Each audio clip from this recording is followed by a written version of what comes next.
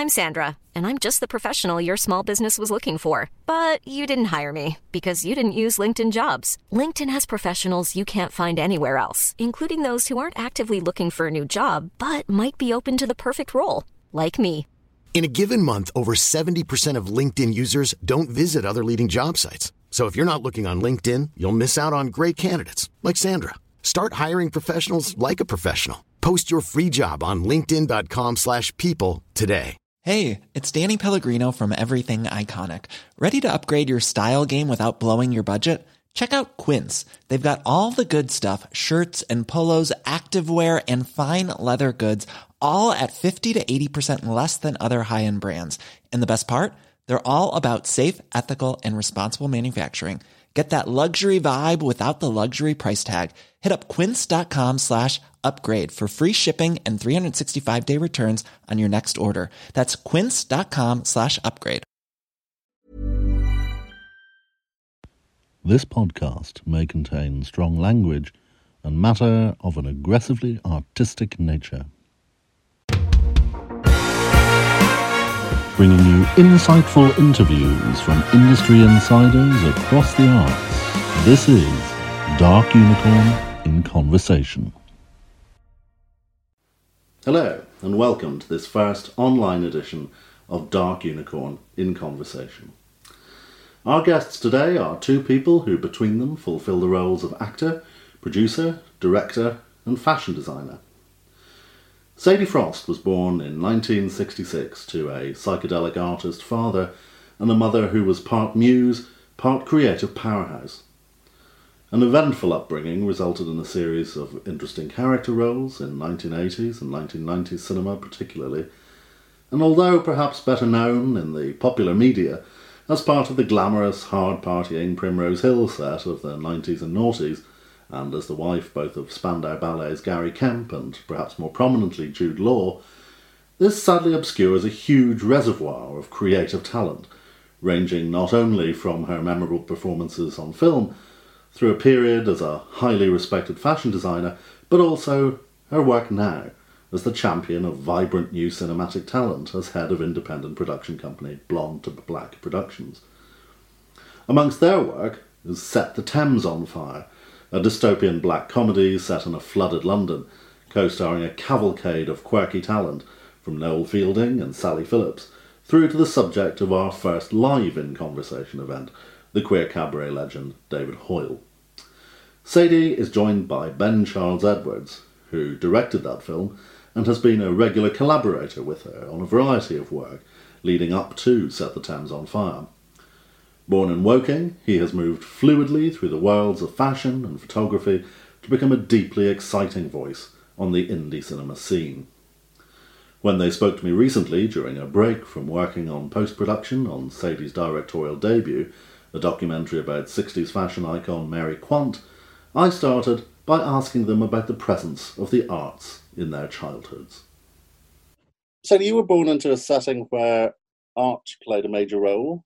Ben, I don't know, do you come from a similar sort of background? Or? No, my grandfather was a pharmacist and family and business really. In fact, my grandfather was a good painter and drawer, but that's about it. Yeah, no, I definitely grew up. My mum was on the stage and was a dancer and an actress. And then when I was growing up, she was like always in these films, and she had a theatre company, and my dad was an artist. And so I lived a very bohemian, creative lifestyle, which was good. But the interesting thing about this industry is you need obviously a lot of creatives, but then someone like Ben is actually, he's a creative, but then you can see that he has got a kind of structured kind of business mind as well. He's very formulated in the way he thinks, whereas coming from a really kind of bohemian, I found it so hard to kind of to structure things. I mean, even though I'm a producer and I've raised money and I've a businesswoman, that whole side was a real headache for me, but you kind of take to it quite nicely. Yeah, really. And it's actually quite a good question to start off with, Paddy, because obviously Sadie and I's relationship has started and developed over the course of her producing very early work for me. And it's only recently that, in fact, we've kind of swapped roles and I've produced Sadie's debut movie, which is a documentary on Mary Quant. And within all of our years of friendship, to watch her go into that purely creative role, she's like, forget this, I'm nothing to do with production, I'm just going to direct. She actually seemed to fall into that better. Yeah, I mean, it is really interesting because you kind of start out your kind of career doing one thing and you build relationships with people. And me and Ben have been working together for like, how many years? Definitely over 10. Yeah, 11. And, you know, so I've acted in things, I've produced things, and then he's produced things. Now I'm directing. And then we're working together on his next feature where I'm going to act. And it's nice how things kind of, you know, kind of change and evolve. Yeah, and we never set out to be like, we want to do this. Yeah. You know, it was a friendship, and we just kind of make stuff as and when it feels fun. And well, it's nice for it to be organic and to evolve and to be passionate about the project. And I think for me, like when I started being a producer and setting up my own company, I wanted to kind of represent new filmmakers, new writers, new directors. And that's what I wanted to do. And that's why I work with Ben. But then I kind of realized that I'd got myself into something that really wasn't my territory and something that made me deeply unhappy, in the sense that I was just a money person. I was like knocking on the door, begging for money, trying to finance projects, really worried about, because I'm a real, you know, the money side of things, I like things to be really orderly. And the things with producing is you're kind of, you're constantly playing catch up and gambling and just like begging.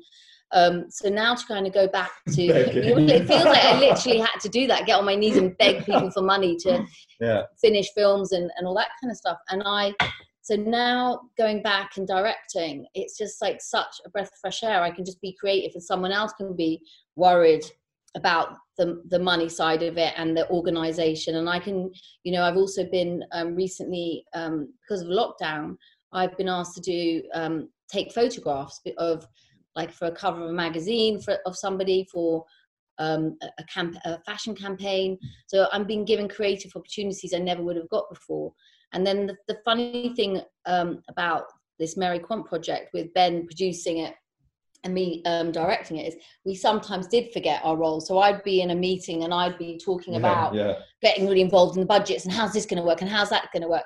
And then there was a couple of times when we were on set and Ben shouted cut. And I was like, what? You know, you're not allowed to shout cut. And he'd go, oh, sorry, I forgot. So there's been a lot of, like, you know, and we're very fun and playful with each other, with the kind of comings and goings of our working relationship. And, you know, I feel quite protective of him. And if anyone comes and steals him, I get quite kind of like, you know, we've built, you know, it doesn't take it. You can't just like have a working relationship that starts and is good in 5 minutes, or it takes a long time and trust, because also this industry can be incredibly negative, and people can really kind of, you know, the loyalty, you know, isn't always there, and people, you know, kind of do things that they feel. It is a tricky thing, and I think it was the fact that it was always organic. You know, I don't even know how many films we've made. I really don't know. We started off with funny little shorts, and the budgets got bigger. Then I was shooting commercials that Sadie was in, and popped in. I shot a gin commercial a few years ago. Sadie happened to be in the area where the studio was that we're filming, and ended up in the commercial. There's always been this kind of open door where we've just kind of created stuff. Some of it's worked really well, some of it's been a lesson, but you know, we've always done it for the right reasons, and it's always been a very natural and also thing. And exciting, and you feel like you've got to spend a lot of time with people, you know, if you're developing a film or writing a film or shooting a film, so you've got to like their company. It's like I always say to people, it's like raising a small child. It's a commitment, you know, it's 3 years of your life. And you've got to really love that project, believe in that project, and like the people you're working with. So I might like a project, but then I'm thinking, could I sit in that room with somebody for nearly 3 years? And if I can't, and if I can't sit with somebody for a good few hours, I'm thinking, no, I don't want to do I think that's a really good metaphor, the whole family thing. Because I think it's a bit like when you've got a kid that perhaps hits its coming of age years, and you realise you don't particularly like it very much. Well, tough, you're in it. So see it through. I know. Come out the other end at some point, but see it through. I think, I mean, just starting with the work that you've collaborated on together, obviously your collaboration first came to my attention via David when he was working on Set the Tabs on Fire. We've known each other for a long time.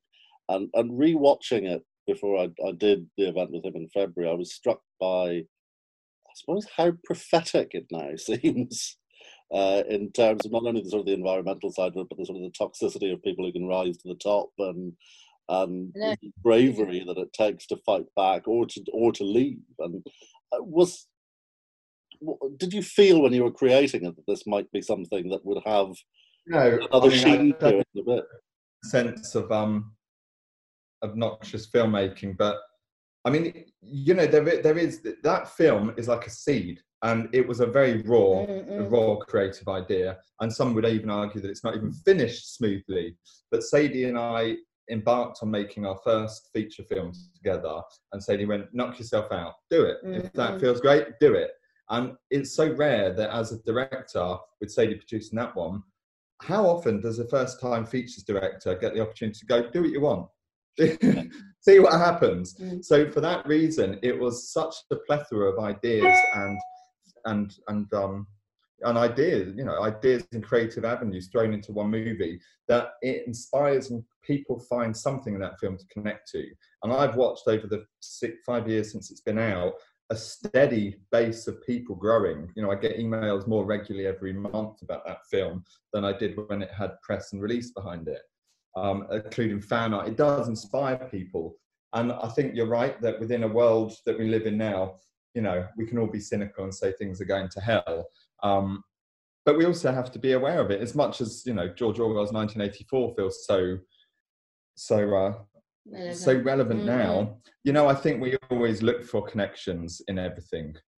I love the rawness of it. I mean, that's kind of what I enjoy about filmmaking. I love European films, and I love kind of independent films and films that just, you know, people just get up and do things. And I think it's incredibly ambitious, but for me, it really says something. And the performance, you know, the kind of the humor, but the darkness. And it is the film that I always thought it was going to be. It's not like sometimes you make a film and it doesn't turn out how you want it to be. But for me, it really just kind of had such individual kind of, you know, the whole thing, and for making it for that kind of money. And it really is kind of poignant for now. I think it is definitely relevant. We should, I think we're just about to negotiate a deal that it's a new platform, because I think people really need to see it. And I think we need to definitely do a push, get it like people aware of it to have a look at it now. Yeah. No, I think that's a really interesting point, Paddy. It does resonate now more than ever. And I think Al, a good friend of Sadie and I's, who wrote it, he's such a cynical, miserable guy. He's such a brilliant guy. Because he's a true artist, and he does look at the world and he can see the cracks in it. And I think, you know, the opening line where it says, you know, stay in London over the Tannoys. Happiness is going down with the ship. It's like grin and bear it. Yeah. The rain is coming. And that's quite typically British as well. Suck it up. Well, you've talked, Sadie, and you mentioned about European cinema, and Ben, your work has been described as owing something to sort of a European, almost cabaret aesthetic, but also something very quintessentially British about the eccentricities that you portray in that. Obviously, the specifics vary by project, but what within your work is it that what do you most enjoy exploring within your work? I mean, I've always just said I like telling stories that often other people just don't want to tell, or stories about people on the edges of society. So my next film is set in the Hijra community in Mumbai in Hindi, and then I've got a film in Durban about the street kids that's going to be filmed in Zulu, and I've been developing that for 3 years with a young boy that I actually kind of fostered and put through school to be a filmmaker, and then he couldn't kind of get a job because obviously he still, even though he was had all the training, it was still very hard for him to get a job in the industry. So I just see something that's very personal for me, and I want to say something and express it. And so with Ben's film, and then we did a film in America before called Buttercup Bill, and then Two for Joy was about mental health issues. And then after the Parcel is one in India, and then Innocent is the one in Durban. And then I've got a film called Live Forever, which is about how women were kind of marginalized in the 90s. So it's just telling sort of like things that are in me that I want to express. And then my You've hope. been quite fearless with it as well. Yeah. I've never remembered a point where you go, oh, maybe we shouldn't explore that. Maybe we should be a bit safer. You've always just gone to do it. Let's see. Exactly. And I kind of feel like these things I would have hopefully said the things I want to say, and then I'm kind of would like to just like maybe just do a bit more directing and let other people just take on the responsibility of that, because it is exhausting, and I like to just enjoy the simple things as I get older. That I want to just kind of express that, and then hopefully I won't be having that need to, because I've been in this industry for such a long time, since acting when I was a kid. But I mean, what kind of films you've got a new film that you've just been co-writing and you're going to direct this year? It's an interesting question, because I think as a filmmaker, I think there's a point when I certainly just wanted to create something for reaction, see how people react to what I'm feeling, and that's why the early stuff was so raw and bizarre and odd, because it did get a reaction, and that's probably what I wanted, and that's important. Why create something if people aren't going to feel something? So of course you want to test the boundaries quite early on, and then hopefully the skill of telling a good story simply that appeals is obviously why we make film. You don't make a film by committee, and you certainly don't make it to have always the broadest appeal. You make it because that's how you feel, and that's how you hope to either inspire other people, to get people thinking. And it doesn't always have to be worn on its sleeve. Set the Thames is not worn on its sleeve. It's watch it, and there's some things in there that Sadie and I felt very strongly about. That end line that Sally Phillips says at the end of Set the Thames on Fire, when the impresario, out of anger, rips his own throat out. I actually posted again on Instagram a few days ago that line, which was power, so rotten and ripe to burst, eventually rips itself apart. And that is pretty prevalent now within parts of the world. They're raw ideas that you want to keep going. You touched on Two for Joy there. I think even on some event of that, when I did the one of these in February with David, we both spoke about how he and I bonded over the fact that we'd both sort of gay performance artist. Well, he's a performance artist, I'm more of a director and just a standard actor. But we'd been very open in our work about issues surrounding mental health. And do you think there's a link between creativity and a propensity towards a slightly unsettled mental health? How do you keep an eye on your own mental health as artists? Well, I think if you've experienced certain things and you've grown up with certain things, then of course you're going to be aware of it, and your whole thing is to kind of find some kind of peace within it. And everyone goes through whatever journey they go through, and if I grew up with, my father was a manic depressive and a schizophrenic, and was sectioned, and a lot of my family have got schizophrenia, and it was like always in me that something could be wrong with me, and because of this genetic thing. And so that I definitely struggled with anxiety and postnatal depression.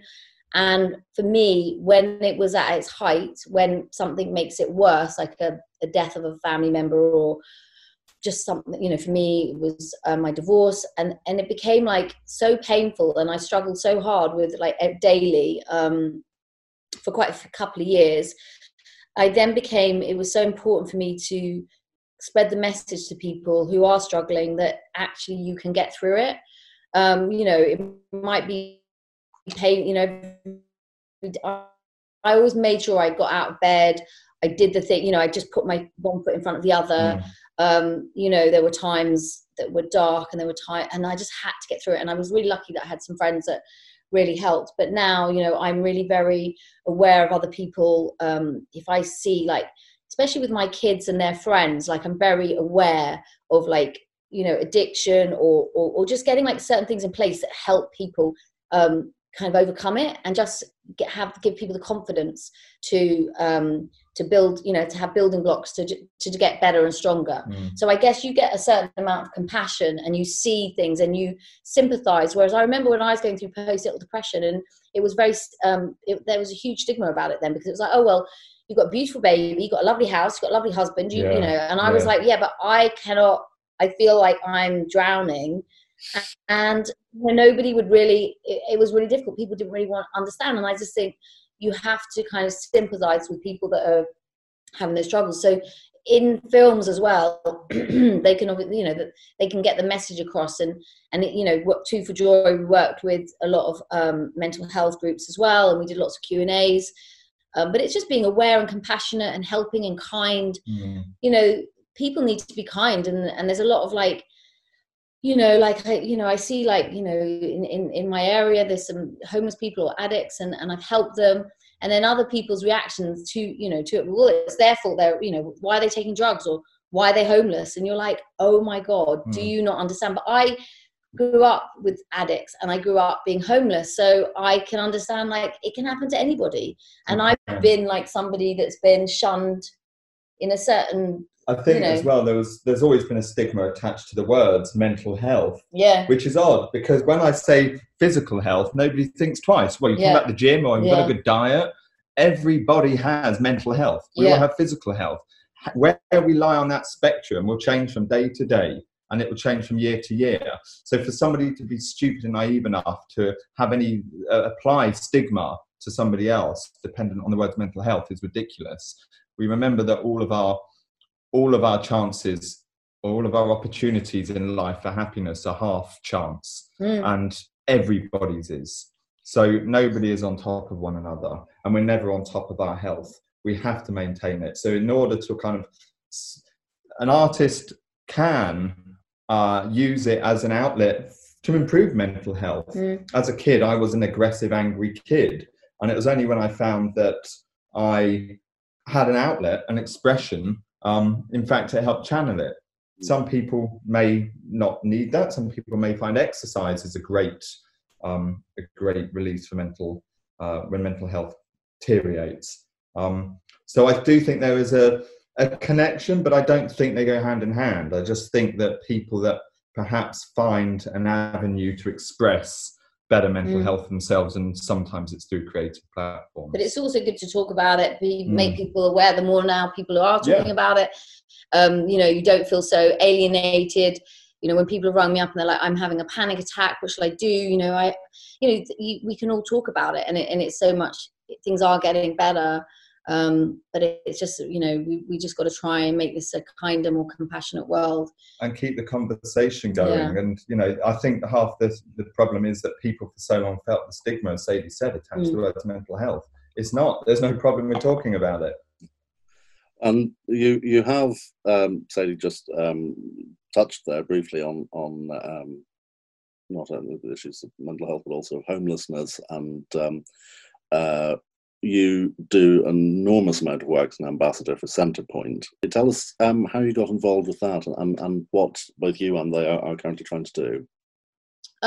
So I think I maybe around 10 years, I think I've been an ambassador for Centrepoint. I've just always thought it was really wrong that anybody should be homeless, and people walking around, they don't even give any eye contact. I remember, actually at 5 years old, 6 years old, it was when in the days, I've always lived in Chalk Farm, Belsize Park, and kids could just walk around. I used to walk to school on my own, and I would walk around, and there was a tramp that was just homeless living in Belsize Park Tube, and I became his friend. It was a tramp then, you call them tramps, but now they're homeless people. And I used to take him food, and I, right from an early age, was very aware of people that were lonely and people that were homeless or didn't have things. So I would always be taking food and caring for them. So it was just something that was always in me. So then it was just the right thing to join up with Centrepoint. And I just help a lot of local people as much as I can, and raise awareness, help kind of raise funds. I think it's awful that, for anybody, coming, from why they leave home. I was very close recently to this boy who, for 5 years, I've helped and looked after. And when the pandemic happened, he lived outside Chalk Farm Tube. And I just knew that it was going to be even harder being a drug addict and being homeless. And he ended up getting in an accident a month ago, but because there wasn't the support system. So you need charities like Centrepoint, and I think a lot of the homeless people recently also got housed into the hotels that have been empty, but now I think they've all been told they have to leave, don't they? Out, And it's not a solution, it's not an ongoing plan, it's just clearing them out. It's it's dreadful. And you go to other European cities, and of course some are far worse. When you see children on the street, there is a saving grace here in London, and the fact that I don't often see very young children.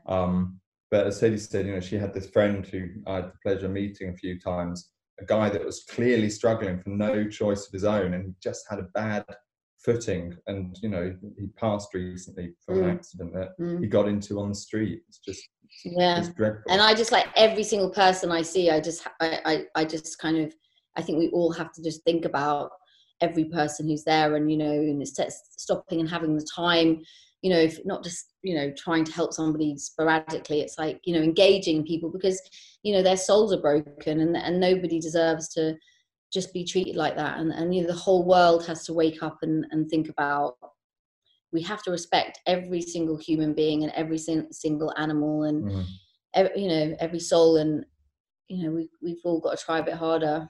I think we've all been on a bit of a treadmill, where we just go, well, it's fine, it's not affecting me, it's fine, cool, I'm aware of this cause, and it doesn't affect me. It does, because you are a part of the problem unless you are actively doing something to solve it. It's that simple. So we can all say, I'm not racist, this is a topic at the moment.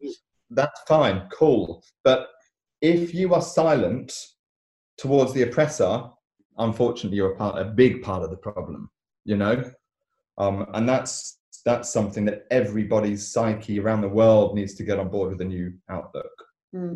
Things are going to have to change, and I think they are. Things are shifting. Have to. Just heartbreaking otherwise, There will be, for anybody watching this, there will be details in the description below about how you can help the work of Centrepoint, and find out more about the work that they do. Yeah, they are a wonderful, wonderful charity. So just definitely, if anybody who's watching this can support them, that would be great. In terms of also sort of helping young artists during this current period, Ben, I know you've been doing some work with Brilliant Theatre Arts, and obviously, Sadie, you have children. Your children are very heavily involved in creative work. What sort of world do you see for the upcoming generation of artists? What sort of industries do you think they'll have to work in? Well, I mean, I think my main thing was, like, just before the lockdown happened, just looking around my kids, there's 4 of them, and they're all in the creative industry, and they've all got 10, 20, 30 friends, and all those people from 17 to late 20s were all at the beginning, either at kind of school, uni, about to start jobs, in the beginning of their careers, and they were all have worked so hard to get to a place, and they've suddenly had their whole lives have had to be put on hold. And what I really respected and saw amongst, I would say, like 20, 30, 40 young people, is how well they did adapt, because some of them have lost, haven't been able to do their A-level. Some of them have, they were just about to do a tour, of they'd worked all their lives to do a tour, to be a musician, and their tour was cancelled, or their film was cancelled, or their first directing job was cancelled. And, I mean, that's heartbreaking to see the fact that their future could be taken away. And what is going to happen? Like, are people going to be doing live gigs, next year? Are films going to be able to film in the same way?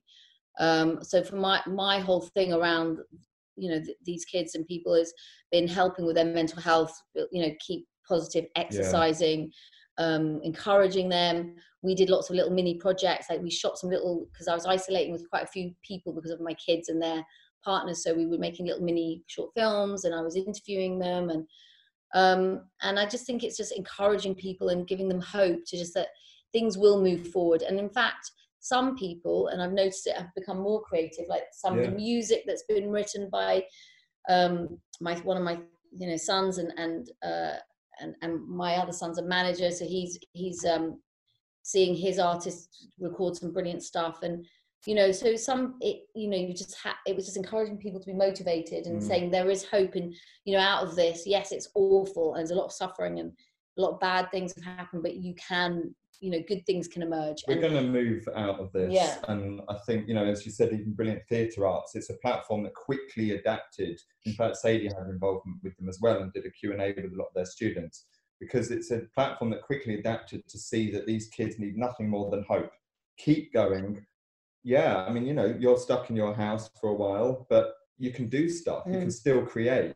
And I think even speaking to some of these kids that I've been teaching and that Sadie spoke with, it's quite clear that their lives have simplified in the sense that their eyes are open a bit now, and they can actually see things for what they are. And, I mean, even me, I can sit in my garden and I can see myself staring at a flower for 10 minutes. Yeah. I didn't have the brain space, or my speed was working at a different level to even pay attention to the beauty and creativity. We've all got it within us. And I actually think that when times like this come upon us, is a great time for people to actually go, you know what, I can see the world for what it is, and find that energy inside of you. Artists will always survive. It's the liberal look at the world and the future and the hope and the possibility that people can inspire others with. And in terms of work that is forthcoming, you're currently are you in post-production on Quant now? Or?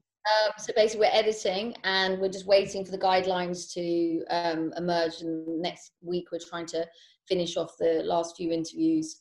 Then we can finish the edit, which will be by the end of the summer. The film will be probably pushed back 3 months because we were hoping to get it for Berlin and Sundance, which I don't know if now those festivals will be online. We might be able to submit it like work in progress, because that would have been a great place, either Berlin or Sundance, to launch it. And then I'm just about packaging these other films, just about to shoot a little short film that I'm going to direct. Are you directing that one? Yeah, the one. Oh, great. Yeah, so exciting. So it's I've used this as a very creative time, and as Ben said, I was running like so fast from meeting to meeting, all this hot air and blah blah blah, and then like I've been able to sit back and just really appreciate the simple things. And there's still not enough time to do things. There's so many things that I want to do, but I can kind of have a better perspective and realize, like, actually, because what happened was, I guess a lot of us were really faced with our kind of mortality, and it's like, what do I want in my life? What don't I want? What career do I want to do? What friends do I want? What is going to make? I need to live each day to make me the happiest. If it's going to end in my mind kind of went into complete catastrophe. I remember. And I was like, so I've got to enjoy every day. Has to be something that I do something that's for me and fulfilling. And the whole kind of business and we're all like so told it's got to be about success and this and that. And actually, at the end of the day, like really, that is just a big con, because that doesn't make you happy. Like what is happy is family and friends, and of course, and sharing food and doing nice things, but back to basics. I don't need any of that, a lot of that stuff. I'd rather just walk away from it if it's going to kind of create unhappiness. So I definitely, over the last few months, there's been quite a few, I've lost about 5 friends, not in the pandemic time, not to COVID, weirdly, like other things, that have happened. But I'm trying to find some inner peace and positivity just to go forward in my life, but to help other people. But you have to we can't all, catastrophize. And, if everyone kind of operated on that, that level of vibration of just being all doom and gloom and depressed, I mean, there has to be some kind of buoyancy and positivity and excitement and hope. Otherwise, there's no point. I think within the dark cloud of COVID, there's a real glimmer of hope and light, which is families have been able to spend some time together in some circumstances that perhaps didn't have the opportunities before. Kids have had 2 months at least of breaks on, like, let your brain wander now. What do you want to do? What excites you? And as Sadie said, to cut through the crap of what we're sold. Like, I wonder how much people care when they're concerned about their grandfather's health, how much they care about Kim Kardashian's Instagram. I think that it's given people a brilliant perspective on really what life is about, and the smart ones are going to keep hold of that, and they are going to end up happy, and that is success. Success is nothing more than finding inner happiness and making other people happy. I have had a couple of questions, and I know we've only got a couple of minutes left, but there are only a couple of them that I'll run through that have been sent in. The first one, which is actually from my executive director, who told me she would kill me if I didn't ask this question because she's a big animal rescue person herself. You're both dog owners. How big a part of your life are your animals, and how do you name them? Okay, interesting. I'll go first. So I've always loved dogs. I've got a dog. I don't know how I name them, but I love naming things. So my children's names are very important, and my dogs too. So I had Ringo, who passed away last year, and Rosie. We just got a dog 2 weeks ago called Dusty. So now me and my partner have 4 dogs together and a cat called Earl Grey. And I guess Ginger's coming. And I've got a dog called Ginger Rogers coming in 2 weeks. So I wanted a little mini sausage dog. I've got a couple of rescues, and then we've got Rosie's an old Bichon Frise, who's like the queen mother. And they all sleep on my bed, on my head, which apparently means that they're always around you as well. I spend a lot of time on my own at home. Now the kids are growing up, and I never feel lonely when I've got my animals. And the funny thing is, in my house, like the dogs get on with the cat, and there's also like a couple of birds, like little robins and a magpie and a blackbird. They all hang out with the cat as well. So nobody seems to touch wood, eat each other. And they're the same. And I pretend I'm Snow White, and I sing that little song. And I go, the little bird's there, and the cat's there, and the dogs, and I'm like, oh, I'm Snow White. And I think that's what I feel like, I'm Snow White. It's pretty exciting answer. Mine's not as exciting. I've got a dog called Margot, and that's because when I found her, she had her legs crossed like this, like she was really posh, and she reminded me of Margot from The Good Life. And it just kind of stuck. I was like, you look like Margot from The Good Life. And I've got a beautiful little cat kitten called Cecil. And I just thought, what a great name for a cat, little Cecil. Yeah. And I think on my coffee table there's a Cecil Beaton book, and I was like, oh, that's a great name. I love animals. I think we all do. Don't trust anyone that doesn't. Yeah, exactly. Very, very important. And finally, what is the project? This is from Neil in Dundee. What is the project you've most wanted to do but haven't had time for yet? I don't know, when I first started wanting to make films in the production company that I have now, I wrote, and me and you talked about this a lot, it was based on an area in Kentish Town, Chalk Farm, Queen's Crescent, there's an estate there where some of my friends live, and it was based on a friend who was a hairdresser who used to go around and do the hair in different apartments, and she basically took on everybody's what she kind of found out, so much information. Don't give too much the story away. Anyway, it's called Dirty Hair. That's a film I want to make, and me and you want to make that, and that's going to be our next. It's constantly been on the back burner, and it's probably been quite a good thing because the premise that Sadie's come up with is quite strong. Yeah. So any other films and years that pass that we'd get better. Yeah, so maybe good, because one day we might smash it with that one. And now we need to just start thinking about getting it off the ground. Yeah, that's the next step. Well, Sadie Frost, Ben Charles Edwards, thank you very much indeed. It's been a pleasure. Anytime. You. Thanks very much. Thank you. Dark Unicorn in Conversation was written, presented and edited by Paddy Cooper, who was speaking to Sadie Frost and Ben Charles Edwards. For more information on the work of Centrepoint, visit centrepoint.org.uk. Title music was by Curtis Batson. The show is executive produced on behalf of Dark Unicorn Productions Limited by Eleanor Stoughton. Hi, thank you so much for joining us for our series of virtual In Conversation events. We are incredibly grateful to all of the creatives and artists who shared their time, their wisdom and their experience with us. It's easy to ask in the face of a global pandemic, why do the arts matter? But the truth is that theatre is as old as civilization itself. It's a place where we learn, we explore, and we share our common humanity, It's a pressure valve for society, a safe space in which to explore dangerous ideas. And above all, it's entertaining. At Dark Unicorn Productions, we rely very heavily on the support of our wonderful patrons to continue our work. You can join them and become a patron of the arts yourself by joining our scheme, which starts at just £50 per year to become a rainbow unicorn. Be part of the Dark Unicorn family. Be part of the recovery and the future of theatre. Don't let the lights go out. Become a patron today. Thank you.